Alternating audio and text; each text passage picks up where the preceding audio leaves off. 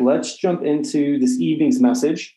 And this evening, we're going to be looking at the doctrine of sin, of man's sin specifically. The man is sinful. Now, some may view this as not being a fun topic, an encouraging topic, a topic that is often avoided by many. But it is a necessary topic, and one that I think needs to be preached all the more, because I think a major reason why so many fail to come and truly understand their necessity of Christ, the preciousness of the gospel, and even those within the Christian faith not pursuing holiness and the face of God is because we do not understand properly what it means that we are sinners. We think sin may be something we do and we can change some behavior patterns to become a better version of yourself. But that is not what the Bible says. And so tonight we are going to look at this doctrine, and this could easily be a series of messages. There's going to be a lot of scripture, so write them down, the references, if you're not able to turn there, and I encourage you to meditate on them. Go back, read them, and meditate on them because they're extremely important. But I want to start by asking a question. Tomorrow's Monday. You go to work, you go to school, wherever you're at. Things are going well, and somebody confronts you, gets in your face, and says, "You know what? I heard that you are a lying piece of garbage." How are you going to respond to that? How do you respond when somebody says you're a piece of garbage? You're a liar. You're fake. Most of us would get initially very upset, defensive. If we're not walking in the Spirit of God, maybe we retaliate. But Charles Spurgeon, preacher from the 18th century, said this, and I think he captures it. If any man thinks ill of you, do not be angry with him, for you are worse than he thinks you to be. You are worse than he thinks you to be. They're being too kind, is what he's saying. If tomorrow somebody told me I was a lying piece of garbage, a scumbag, they're being kind. The reason Spurgeon says that, and the reason that's true, is because our heart is a breeding ground of evil. Completely evil. And so what we're going to see this evening is that every single human being born from the moment of birth, we can say from the moment of conception, is radically evil, or is a sinner by nature. I'm going to unpack this a little bit more, but in the moments to follow. But you're not a sinner because you sin. You sin because you are a sinner. That there's a big difference. What it's saying is, it's not that you are this thing because of what you are doing. Rather, the things you are doing are showing what you really are already. Now, to understand sin, we have to understand that our first parents, Adam and Eve, and specifically here, Adam, is the cause of the universal sin problem. The reason we are in the state that we are in is because of what Adam did in that garden when he ate that fruit. We're going to look at that in a second, but I want you to turn with me, if you can, to Romans chapter 5. Specifically, Romans chapter 5, verse 19. And the Apostle Paul writes, "For as through one man's disobedience, the many were made sinners." Think about that. Through one man's disobedience, the many were made sinners. Humanity was made sinners. See, Adam represented all of humanity in the garden. He was our representative. Now, I can anticipate some people saying that's not fair. What Adam does shouldn't affect what I do. We each make our own decisions. It's not fair. To that, I'll simply respond, if you don't want Adam to represent you in the garden, then you cannot have Christ representing you on the cross. You can't have Christ represent you, but not have Adam. It doesn't work that way. So understanding that through one man's disobedience, all of humanity is plunged into sin. Now turn to Genesis chapter 3. If you ever want to know what's wrong with the world, this is the chapter right here. Chapters 1, 2, and 3 of the book of Genesis are a gold mine of truth to understand who we were supposed to be and who we've become. Now in Genesis chapter 3, it starts off, now the serpent was more crafty than any beast of the field which the Lord God had made. And he said to the woman, indeed, has God said, you shall not eat from the tree of the garden. Right here, we're introduced into a new character. Now, the serpent was more crafty. Up until now, we've heard about God, we've heard about man, we've heard about woman. But now the serpent's on the scene. And it's interesting to note that the first words ever uttered in the Bible, not from God, are from the serpent, and they are an attack on the word of God. You shall not eat from the tree. You shall not eat from any tree of the garden. Actually, not the first words, because Adam had words in chapter 2. The first question in the Bible is questioning the word of God. And Eve is there, and the serpent goes and first talks to Eve. Right there, our alarm should be going off, because Adam is the one who should be representing us. Adam should be the one confronting the serpent, but Adam is silent. And Eve eats the fruit, and then she gives some to Adam, who is right next to her. Instead of leading, instead of protecting, instead of defending, instead of being righteous, he abdicates responsibility, eats the fruit, and in so doing disobeys the one command God gave. Do not eat the tree of the knowledge of good and evil. And at that moment, all of humanity is plunged into sin. It's important to recognize that. Genesis 3 is that high point that we should be holding our breath. What's going to happen here? Adam was supposed to be that one who crushes the head of the serpent, essentially, here, and he fails. And ever since Adam has failed to crush the head of the serpent, all of humanity has failed. So now let's go back, understanding that Adam represented us, understanding how that took place. Let's go back to Romans chapter 5. And in Romans chapter 5, now let's draw our focus to verse 12. Romans 5:12.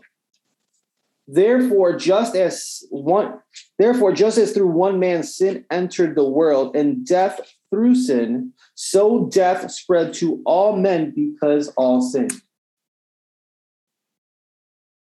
It was like a virus now was unleashed on humanity. It couldn't be stopped. And everybody is infected. The reason you will die, the reason I'll die, the reason people die is because of the universal sin condition. Man was never made to die originally.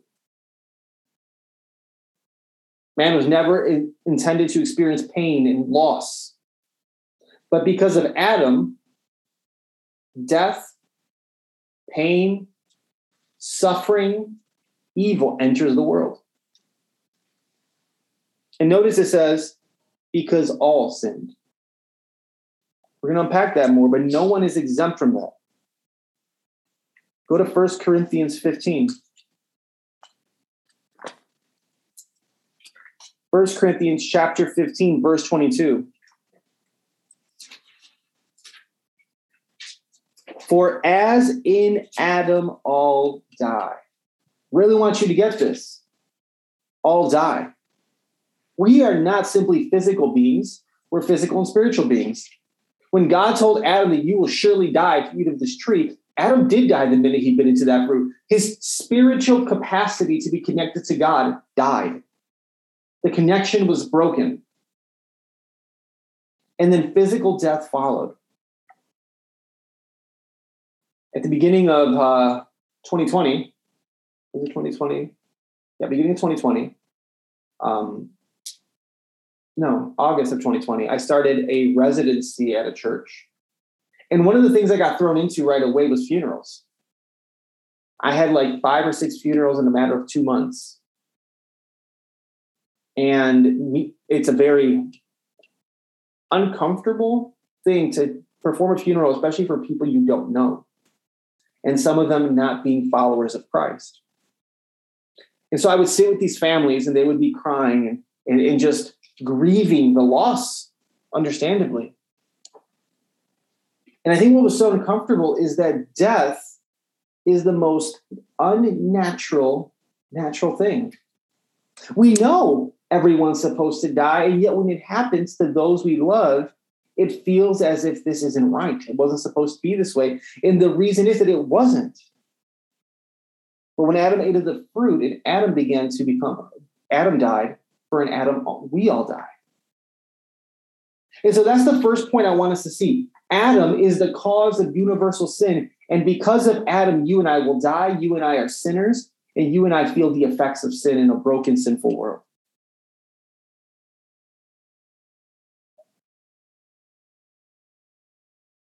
You know, we see evil on the news, and we think, how could they?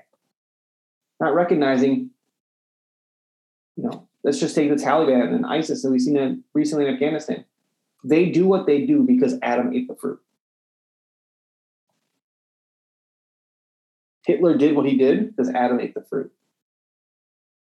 A child is murdered because Adam ate the fruit. An earthquake happens in Haiti. People die because Adam ate the fruit. Adam is the cause of the universal effects of sin, both in individuals and in creation.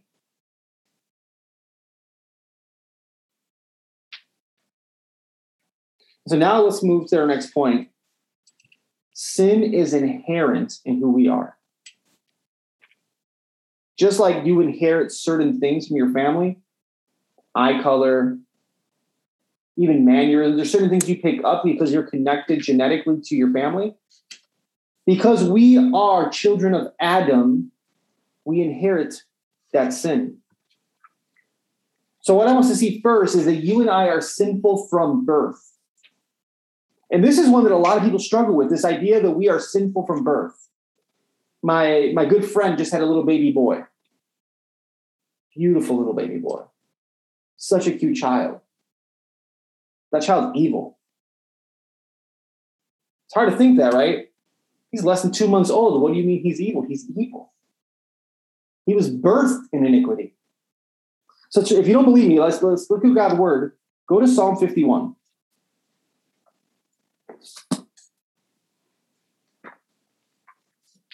Psalm 51, verse 5.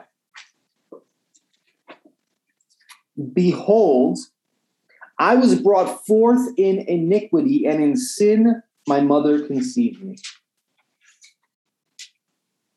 You were born. Before you even entered into the world, you already had a sin nature.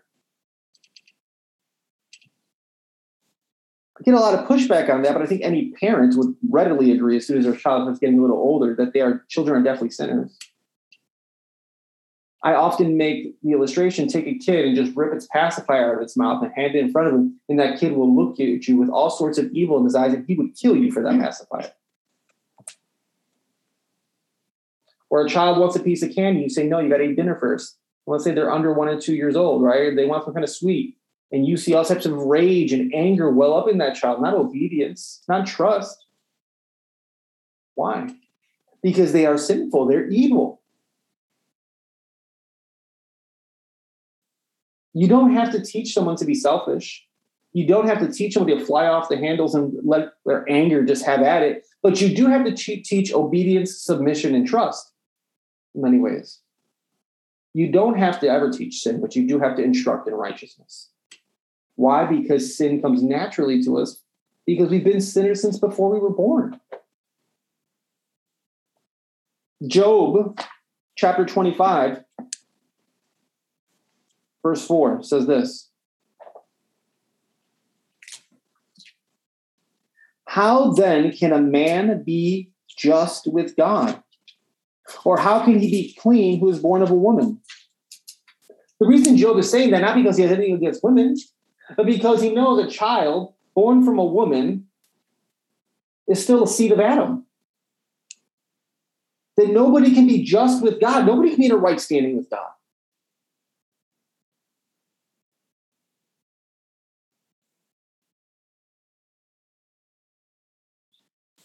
It's really sad when you begin to think about that. It's sad when a child's born into the world to understand. We can be sad for the child in one regard. Wow, this child's been brought into the sinful world. But that child is not a victim of his circumstances. That's extremely important to understand. Sometimes I hear people with things that are going on in the culture, man, I can't believe I'm bringing my kid into this world. Well, your child's not a victim of society. He's going to be a contributor to the sin in society if it isn't for the grace of God at work in his life through Christ. We are not victims of a broken world. We are contributors to a broken world since birth. Or Psalm 58, verse 3.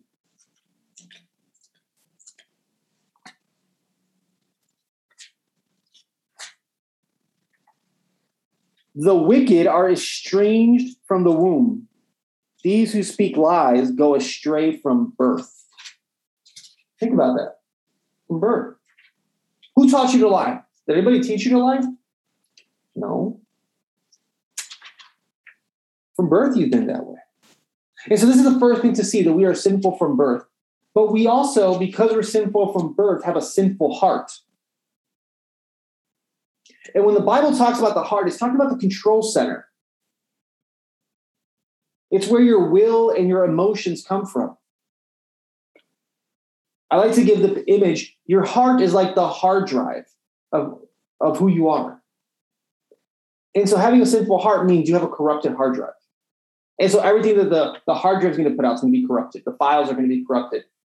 Downloads are corrupted. Everything's corrupted by sin. You have a sinful heart. If we go to Genesis chapter 6, this is during the times of Noah. Genesis 6:5. Then the Lord saw the wickedness of man was great on the earth, and that every intent of the thoughts of his heart was only evil continually. Did you catch that? Every intent of the thoughts of his heart was only evil continually. Why would God have in his word saying that every thought of a human heart was evil? Because every thought is being done without reference to God. The Bible says that whatever is not from faith is sin. And so when we act, when we decide, when we desire, and is not being done with one hand on God as our reference point, it is of sin.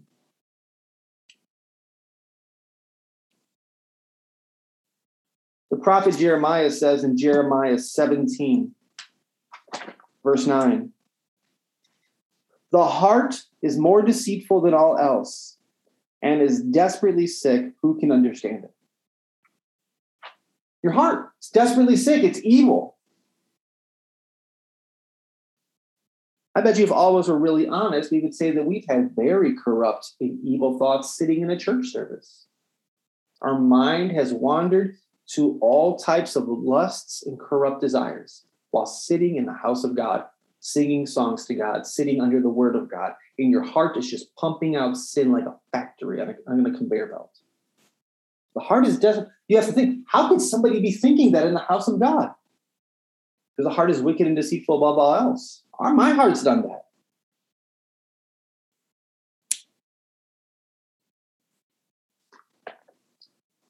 To go to Matthew 15.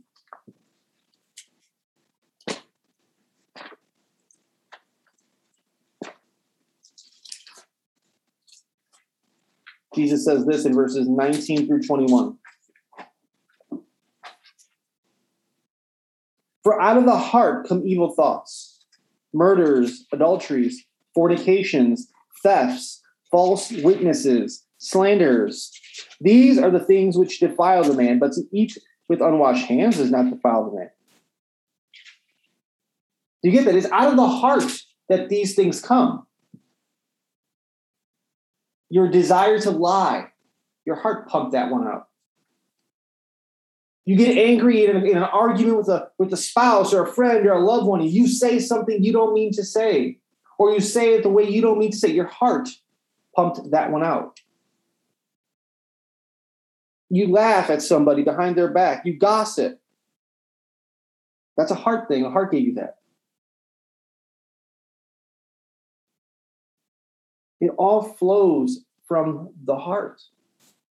We tend to focus on the fruit and not the root. I'm just going to try to do better. Buckle down.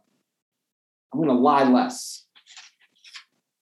The attempt is noble, but it's short-sighted. Because you need to attack the root. If you have weeds in a garden at home or in your backyard and you just try to rip it out and you just get the top layer of leaves, guess what? That thing's going to grow back. Why? Because the root structure is still underground. And as long as the root is still there, there is still life. And so weeds will continue to spring out and spring out. And so everything we do, I'm not saying not to try to do those things less, but don't focus on the action. Focus on where it comes from, the motivation, which is the heart. A corrupted root will produce corrupted fruit. And so that's the sinful heart. Our control center of our emotions and will, our desires. So we're sinful from birth. We have a sinful heart, but then we also have a sinful nature. And so what's the difference between a nature and a heart? Your nature is that thing inside of you that is already inclined or predisposed to a certain way. And so our human nature is already inclined, bent toward sin. So what that means is when presented with the option to choose God or to choose selfish desires, you will always choose selfish desires. And this is talking about the individual who has not come to faith in Jesus Christ. Because when we come to faith in Christ, which we'll talk about in the upcoming weeks, we're given a new nature. But when we are not connected to God through Christ, our nature can only and will only choose sin. Not even just because you have to, but because you want to. It's what you desire. To go back to the computer illustration, right? If the heart is the hard drive, the nature is your operating system. Your operating system is just an evil operating system. And so, right, you have sin OS and it gets updated all the time. That's what's happening in your heart. As you get older, you figure out new ways to sin. You got a new sin update going on in your heart. Another way the Bible talks about our sinful nature is the sinful flesh. One of the passages of scripture that I think is spot on and just, I can't imagine it being described any better, is found in Ephesians chapter 2. Ephesians chapter 2, the first half of that really hammers home the sin issue of humanity. And I'm just going to say this much. When we read these passages and we hear what God has to say regarding the issue of sin, if it doesn't leave us disturbed to some degree, then you're probably so steeped in sin that you have no taste for righteousness. You can talk to somebody about sin and be like, yeah. But if it's just rolling off their back, then that's probably an indication that they're so deep in sin they can't see it. It's like asking a fish if it knows it's in the water. So Ephesians chapter 2 starts off by saying this. We're going to read verses 1 through 3. And you were dead in your trespasses and sins, in which you formerly walked according to the course of this world, according to the prince of the power of the air, of the spirit that is now working in the sons of disobedience. Among them we too all formerly lived in the lusts of our flesh, indulging the desires of the flesh and of the mind, and were by nature children of wrath, even as the rest. That's who you are. If you were going to write a bio, right? If you're in your social media and it says the About Me section, just copy and paste that.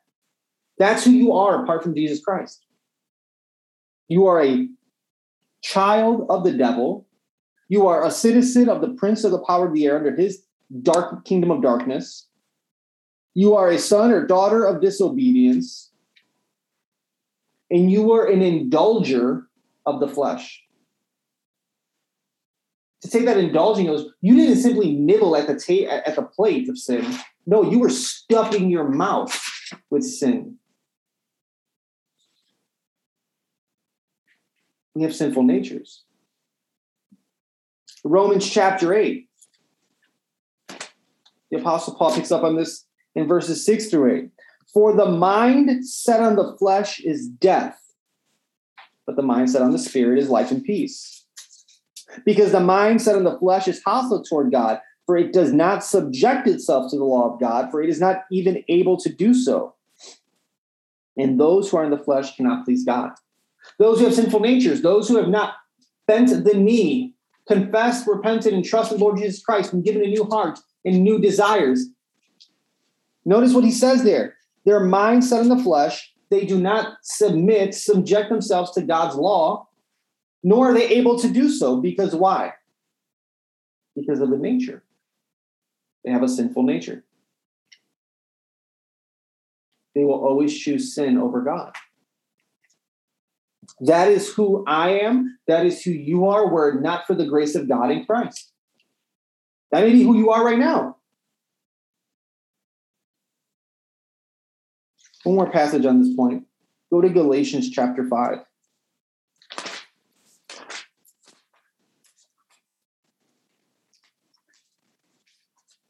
Galatians chapter 5, verses 19 through 21. Everybody knows verse 22, the fruit of the Spirit. That's great. We poke that one all the time. Little kids learn that one at Awana right away. I wonder if maybe we should teach the kids verses 19, 20, and 21 before we teach them the fruit of the Spirit. Because we're teaching them what it means to have good fruit, but we're presupposing they have a good root. Verse 19. Now the deeds of the flesh are evident. Right? He's saying the deeds of the flesh, like, they're not ambiguous. It's not hard to see. No, it's clear. The spotlight's on it. What is it? Immorality, impurity, sensuality, idolatry, sorcery, enmities, strife, jealousy, outbursts of anger, disputes, dissensions, factions, envying, drunkenness, carousing, and things like these, of which I forewarn you, just as I have forewarned you, that those who practice such things will not inherit the kingdom of God. Now, the scary thing about that list is that all of us have done those things, do those things. That should just remind us that sin is still at work. Now, by the grace of God in Christ, if we are followers of Jesus, that is not characteristic of who we are. That should be a decreasing action we partake in. But for those who are not forgiven, those who are not Christians, this is crystal clear all over their life. But so many of those things, right? Outbursts of anger, well, they had it coming, right? Well, what are they supposed to do? Just take it? They get loud, we get louder. Idolatry, we call that pursuing success. Immorality, impurity, sensuality. The culture says we got to be sexy. We got to be pretty. We got to be attractive. We got to make sure we draw the eye. Jealousy. I'm just setting goals to get where they're at. I'm not jealous of them. Disputes, dissensions, factions. That's all over the news right now. Drunkenness. That's just called Friday nights. Envying. Right? We call that debating equality and equity. You see how the world is corrupted, sinful by nature, and even within those that are followers of Christ, we need to be identifying those things that are those little weeds that are trying to spring up in the garden of a new heart. We have a sinful nature, and we need a new nature. And we can't do that on our own, because here's the thing. Somebody who has a sin nature can never on their own produce a righteous nature, because the sinful nature only desires sinful things. So you are stuck there. You need someone outside of yourself to do the work. You need someone outside of yourself to take that sinful nature, remove it, and put in a righteous nature. Because sinful people only want sinful things. And that is the condition of every single human being born into this world. And so let's talk about this idea, the next point, that no one is righteous. Go to Romans chapter 3. I remember sitting in the very house that I'm preaching in right now and reading these verses and feeling just a deep hollowness in my life. I remember reading these verses and recognizing, wow, they must have followed me around for a while and just described who I was. These verses have tormented me for a long time. And now I keep them as a present reminder. Look at Romans chapter 3, verses 10 through 18. As it is written, there is none righteous, not even one. There is none who understands. There is none who seeks for God. All have turned aside. Together they have become useless. There is none who does good. There's not even one. Their throat is an open grave. With their tongues they keep deceiving. The poison of asp under their lips, whose mouth is full of cursing and bitterness. Their feet are swift to shed blood. Destruction and misery are in their paths. And the path of peace they have not known.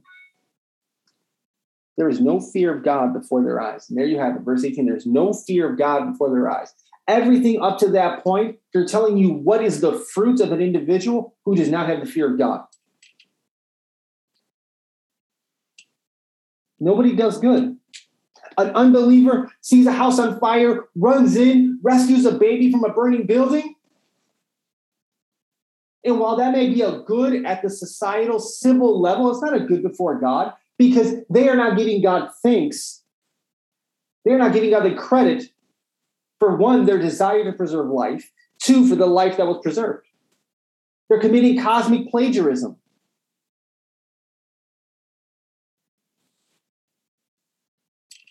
A nurse saves somebody from dying. A cop stops a criminal. Those are good for our society, but if they're not done with reference to God, they're sin. Whatever is not from faith is sin. Nobody does good. It says it right here, not even one. Think about, if you can, think about the time you lived apart from the Lord. Or think about those moments that you have indulged the flesh and not sought to be obedient to God. Has your mouth not been full of cursing and bitterness? Our feet are swift to shed blood, right? To incite violence, to do wrong, to get back at somebody. Do we not have that?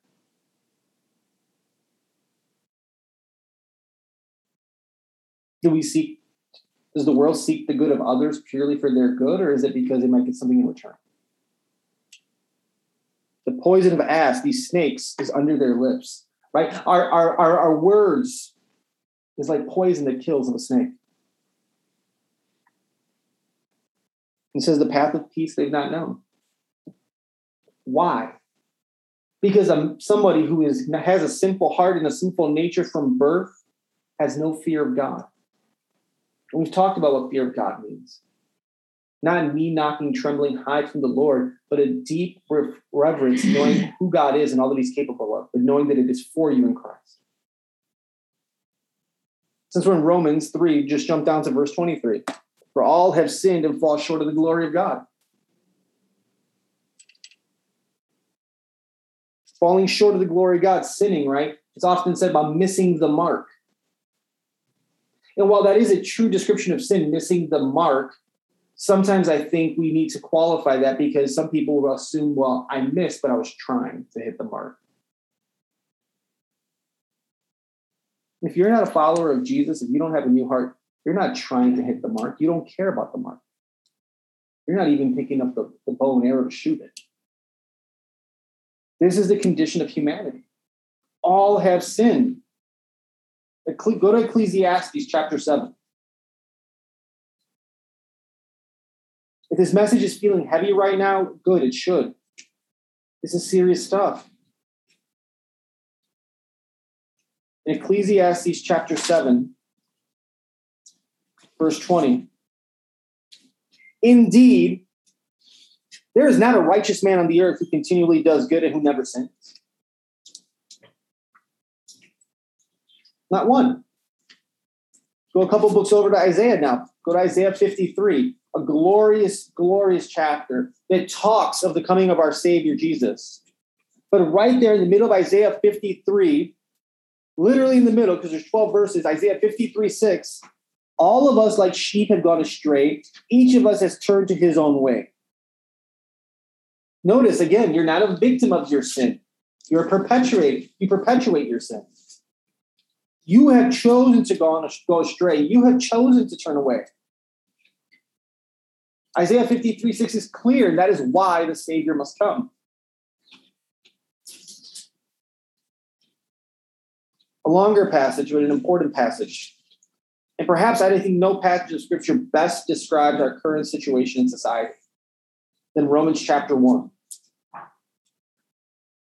If you don't understand what is going on in the world right now, if you are confused about how fast things may be shifting and changing, if you are wondering how is it that people are calling evil good and good evil, go to Romans chapter 1, because we are in Romans chapter 1, we see sin and its consequences, unbelief and its consequences. Now, interesting, right before verse 18, we hit verse 16, it says, I'm not ashamed of the gospel. He's talking about the gospel. He's not ashamed of it. It's the power of God for salvation to everyone who believes. And then in 17, for in it the righteousness of God is revealed from faith to faith. But in verse 18, things change, but I want you to understand that the character of God is going to be displayed right here. Starting at verse 18, going through the rest of the chapter. For the wrath of God is revealed from heaven against all ungodliness and unrighteousness of men who suppress the truth in unrighteousness. Stop right there. Suppress the truth, right? Again, it's not that the world, it's not that humanity doesn't know there's a God. Biblically, there is no such thing as an atheist. Rather, they're suppressing the truth. It's like trying to hold something underwater. They're trying to choke it out. But they know it's there because their hands are around it. They're suppressing the truth in their unrighteousness. Let's go on. Because that which is known about God is evident within them, for God made it evident to them. Right there, no such thing as an atheist.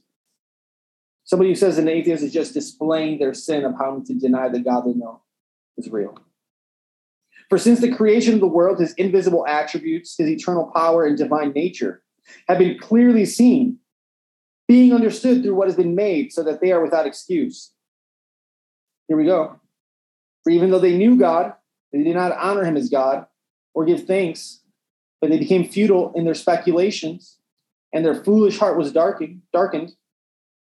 Professing to be wise, they became fools, and exchanged the glory of the incorruptible God for an image in the form of corruptible man, and of birds, and of four-footed animals, and of crawling creatures. Therefore, God gave them over in the lusts of their hearts to impurity, so that their bodies would be dishonored among them. Notice this. The world pursuing its sin isn't just what they're doing, but God is saying, you know what, I'm going to let them off the leash and let them pursue their own destruction. For they exchanged the truth of God for a lie and worshiped and served the creature, which is us, rather than the Creator, who is blessed forever. Amen. For this reason, God gave them over to degrading passions. For their women exchanged a natural function for that which is unnatural. And in the same way, also men abandoned the natural function of the woman and burned in their desire toward one another, men with men committing indecent acts and receiving their own persons the due penalty for their error. We're seeing the sexual depraved revolution increasing in speed. Rainbow flags aren't cute. Rainbow flags are a judgment from God. They took the rainbow that God meant to show his grace of preservation, and they decided to use it to pridefully show their sexual corruptness. The LGBTQ lifestyle agenda is an evidence of God's judgment upon them. The fact that that is being in schools, be inclusive. Again, I'm not saying not to love and care for people, but we don't affirm that which God says is unnatural and not of him. And the world's going to say we're hateful for that. But it's not. You can love somebody, but the most loving thing you can tell somebody is that they're pursuing their own destruction.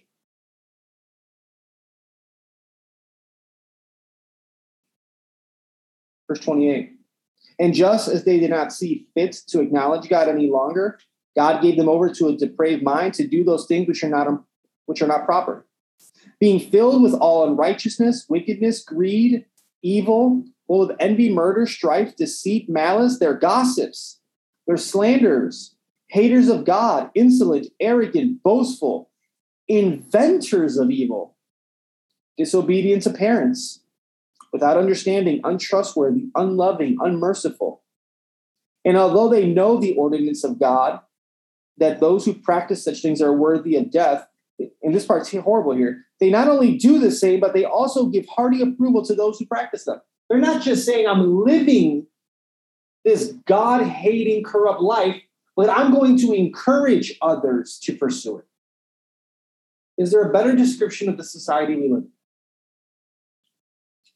We live in a world where people don't no longer blush over their sin. They decide to post it on social media to get likes. All have sinned. And because of that, everybody is sinful in God's sight. Everybody is sinful in God's sight. I'm going to go a little quicker here to wrap up. Psalm 130, verse 3. If you, Lord, should mark iniquities, O Lord, who could stand? What he's saying there is if God were to write down our sins in a book, who could stand before God and say, no, I'm pretty good? No. You have a debt. And God does mark our iniquities. He has them. Every single sinful thought, deed, and desire is in that book. Here's the thing. You can't file bankruptcy when it comes with your sin. You can't file bankruptcy and get rid of it. You got to pay that debt to the full. You can't pay it off. And that's why we get to the good news of Christ, but we need to know our situation, our predicament first. Psalm 143, verse 2. And do not enter into judgment with your servants, for in your sight no man living is righteous. No man living is righteous. We can't come up to God and strike a deal and barter. He is a good judge.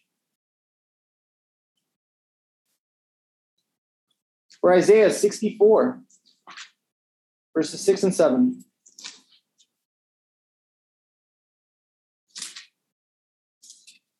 For all of us have become like one who is unclean, and all our righteous deeds are like a filthy garment.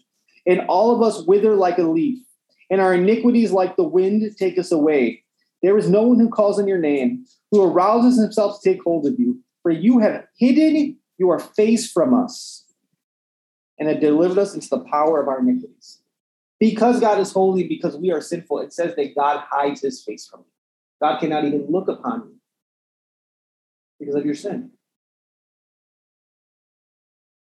The last verse I'll share is from the Gospel according to Matthew, Matthew chapter 19.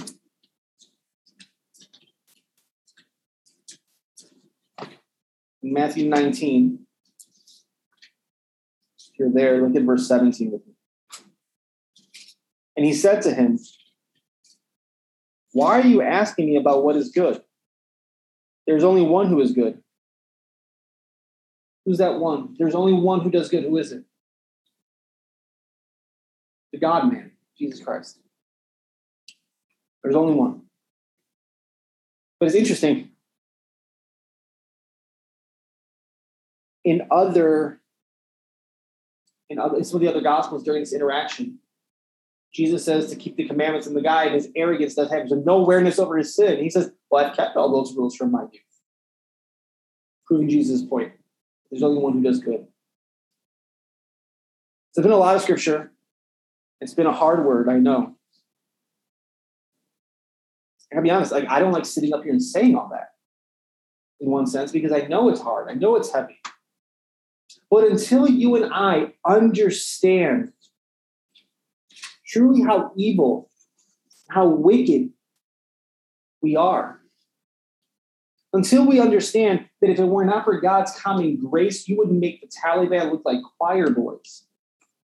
Until you understand that you are capable of rape, of murder, of theft, were it not for the common grace of God. Until we understand that, we will never understand and prize the good news of the gospel of the Lord Jesus Christ. Until we understand that aspect of sin, until we understand sin for what it is, we can't raise children to know and love God. We can't properly witness to our neighbors.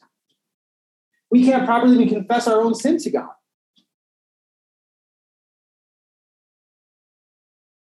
Think about this.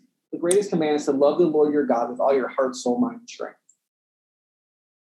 There has not been one moment in our entire life where we've ever done that perfectly because of our sin. But there was not ever one moment when Jesus did. And so until we understand that about ourselves, about the world we live in, we will not understand the power of the gospel. So with that, let me close in a word of prayer.